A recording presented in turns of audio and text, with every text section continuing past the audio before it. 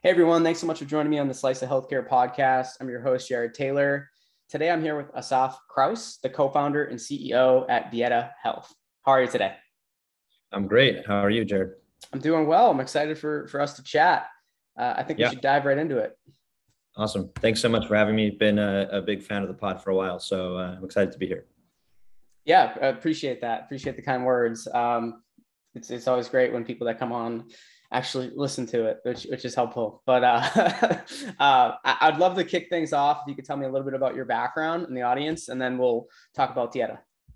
Yeah, totally. Hi everyone. I'm Asaf Kraus, CEO and co-founder of Dieta, and I am a data scientist and an IBS patient. So both of those things from my personal life kind of drove me to work on this specific problem, irritable bowel syndrome, and also solving it in this specific way, doing it in a data-driven way rather than something that's focused on the clinical or operational approach to innovating in the space. So I started my career doing management consulting at Accenture for different tech companies in the Bay Area, and then I moved in-house into strategy at Uber. So Uber at that point in time, around 2015, 2016, was kind of seen as the most disruptive and controversial tech company. And that's something that kind of attracted me personally. I wanted to do something where I'm part of a team making a big impact on the world and really changing things. And inside of Uber, I kind of became a self-taught data scientist. So I started hanging out with other data scientists, doing projects with them, learning how to code on my own, and kind of soaking in some knowledge from whoever I could. And eventually I moved into a more technical role rather than a business strategy one as a data scientist. And at the same time that I was falling in love with machine learning and data and using data to predict things, I started experiencing digestive symptoms myself. They kind of started gradually and mildly, and then it became a lot more severe over a period of 6 months. And eventually, this problem of digestive health kind of completely took over my life. So I stopped hanging out with friends, stopped going on dates, I stopped going on trips and having fun. And all of my time outside of work was kind of spent booking appointments with gastroenterologists, dietitians, primary care doctor, all these different types of clinicians, and doing a bunch of expensive tests and experiments on myself. It took me about a year of self-experimentation, meaning I tried different medications, diets, supplements, etc., until I kind of figured out what solves this problem for me personally. And during that journey, I learned about all these structural problems with IBS, irritable bowel syndrome. So it's a diagnosis of exclusion, meaning the doctors test the patients for everything that they do understand. So that's Crohn's disease, ulcerative colitis, celiac, etc. And when they rule everything else out, they diagnose IBS. And IBS then is a diagnosis that tells the patient, we don't know what's wrong with you, but you have to experiment on yourself. So the patients are left to try all these diets and medications. And at that point in time, the medical system kind of abandons them. Once you can't have expensive procedures done on you anymore, and a doctor is just telling you about how to change your diet, you kind of notice as a patient that you lose the attention of the medical community. And then I personally went online, and on Reddit and Facebook groups, there's tens of thousands of patients that are discussing what's helping them and what's not helping them. And that's where I started to think of this as a data science problem. So you have millions of people, at least 700 million people around the world suffer from IBS. You have hundreds of different options of experiments that they can try to make them better. And I believe we can use machine learning to solve that problem. So naturally, given my background as a data scientist, I decided that that's a problem I want to work on. And here we are. And that's how Dieta Health came to be, right? That ties in really well with my next question. I don't really have to ask you why. The why is you have a strong why. Everything that you just said led up to Dieta Health.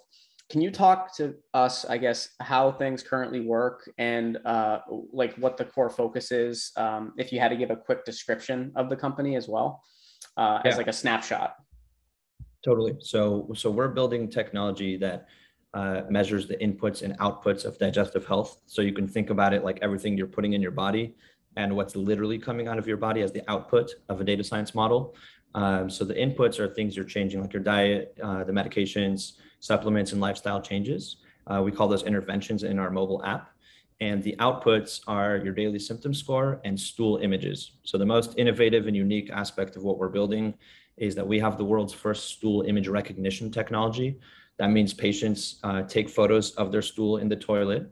I know it's a little weird. It sometimes surprises people at first, but when you learn a little bit more about how this problem works, it makes sense. So the outcome measurement of interest and what the FDA recognizes is called the Bristol scale.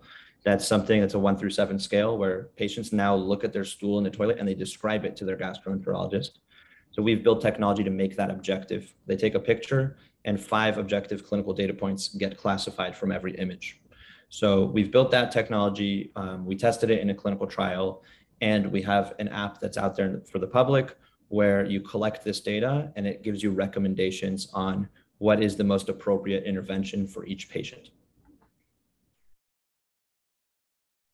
Interesting. And a lot of people, while this is super interesting, might also be cringing when you talk about the pictures of a stool.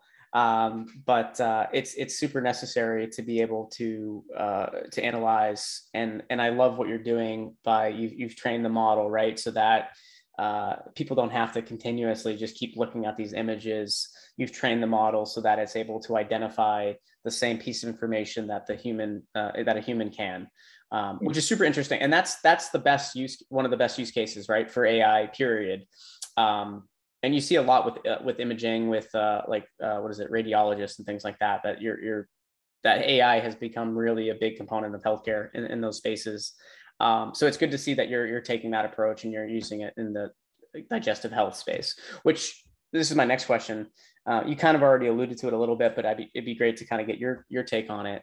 You're talking about digestive health, and basically what you've been building is you're personalizing digestive health. What does that exactly mean when you're talking with your ideal customers, which I'll ask you about in a second? But can you explain more? Everyone, I think, can guess what it is, but I'd love to hear it from your mouth as far as what is personalized digestive health to you.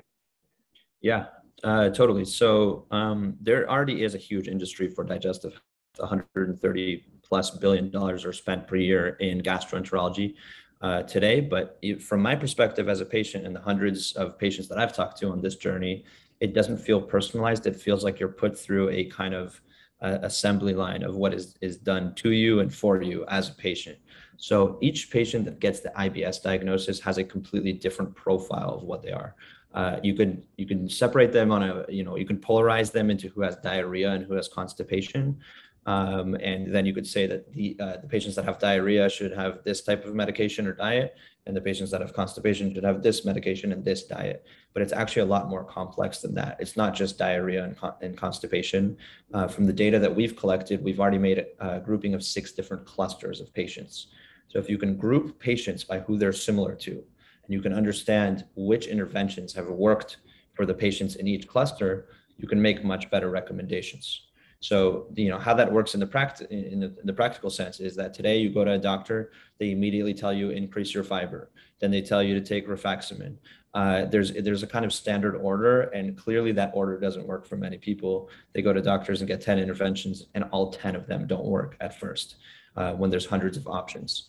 So what we mean by personalizing it is collecting data on each patient, being able to match you to hundreds or thousands of other patients that are similar to you, and then making the recommendation that is very unique to your situation. Yeah, that's interesting. Okay, so you have several different customer, I guess, subsets that you can help with. Interesting. What's really interesting to me is when you look at these great businesses that come about, like when you in the early days, you were manually going through and basically cataloging, right, categorizing these images. The best businesses have that initial manual component where they're actually, even if they're not an AI, right? They're training, they're creating their workflows, they're creating their processes. So I love the approach. You actually have no choice, right? That's how AI works. You have to do it that way. But I'm always a big fan of that approach because you also learn a ton about the ins and outs of a process. I see too many companies out there, especially in healthcare, they try to go strictly to automation on day one. And it's not always the case, right? Mm-hmm. Did they ever even do it manually before? Like, if you can't really feel the pain of doing it that way as well, how are you ever going to create the best end product when you're trying to automate it completely. So really cool. Yeah. One thing I want to highlight before we wrap up here is you and I, before the call, we're talking about a recent clinical trial that you just went through. Can you describe that? And we'll kind of wrap up from there and then. Yeah, totally.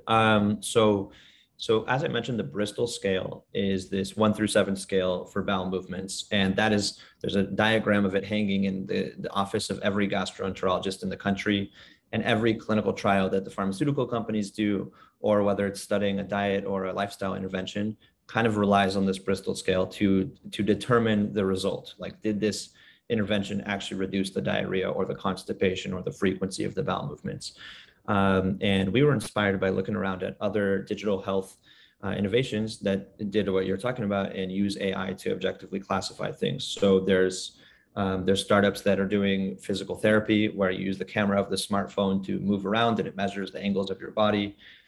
There's other startups in the mental health space where you speak some audio into an app and it can collect your PHQ-9 score from the audio of your voice. We wanted to build something similar for digestive health. So that's kind of the reason for building the stool image recognition. And now we just finished a clinical trial at Cedars-Sinai Medical Center in Los Angeles last week. We have Dr. Mark Pimentel as the principal investigator there, one of the world's leading IBS microbiome researchers. And in this clinical trial, a pharmaceutical company was paying them to run the trial and measure the outcomes of a new medication on whether it can reduce diarrhea or not. This is where we plugged in this technology that we're talking about, and we were able to measure not just the Bristol scale, which is the subjective patient-reported outcome, but also 4 additional characteristics of stool that we kind of invented together with these researchers. And the pharmaceutical company, at the end of the day, was able to get much better data about which patients their new drug was effective on and which ones it was not effective on. So this can help them in the phase 2 clinical trial to select and to include and exclude the correct patients from the phase 2 clinical trial. And then we also took that opportunity to validate the technology. So we did a validation study. We just got our paper accepted for the American College of Gastroenterology conference. It's happening in October. So we're super excited about that. And in the validation study, we gave 200 images of stool. So that's pictures of poop that our AI was able to classify in one attempt. We had 2 gastroenterology professors manually annotate these exact 200 pictures. So we're really grateful for their time. They spent 10 hours annotating poop pictures. And we also compared that to what did the patients subjectively report about those images. And the results, we're going to be publishing them in about a month, but they showed that our AI is much more accurate at predicting what a doctor said about the stool rather than what a patient said about it, because each patient has a different definition. So, in summary, we proved that this is an objective way to measure the outcome of digestive health. Yeah, thank you for sharing. Really appreciate that. And I just want to say again, I'm super happy that you were able to come on the podcast and talk more about Dieta Health. And I look forward to having you on again real soon. We'll definitely stay in touch. But yeah, thanks again for being a guest. Yeah, thanks so much, Jared. It was my pleasure.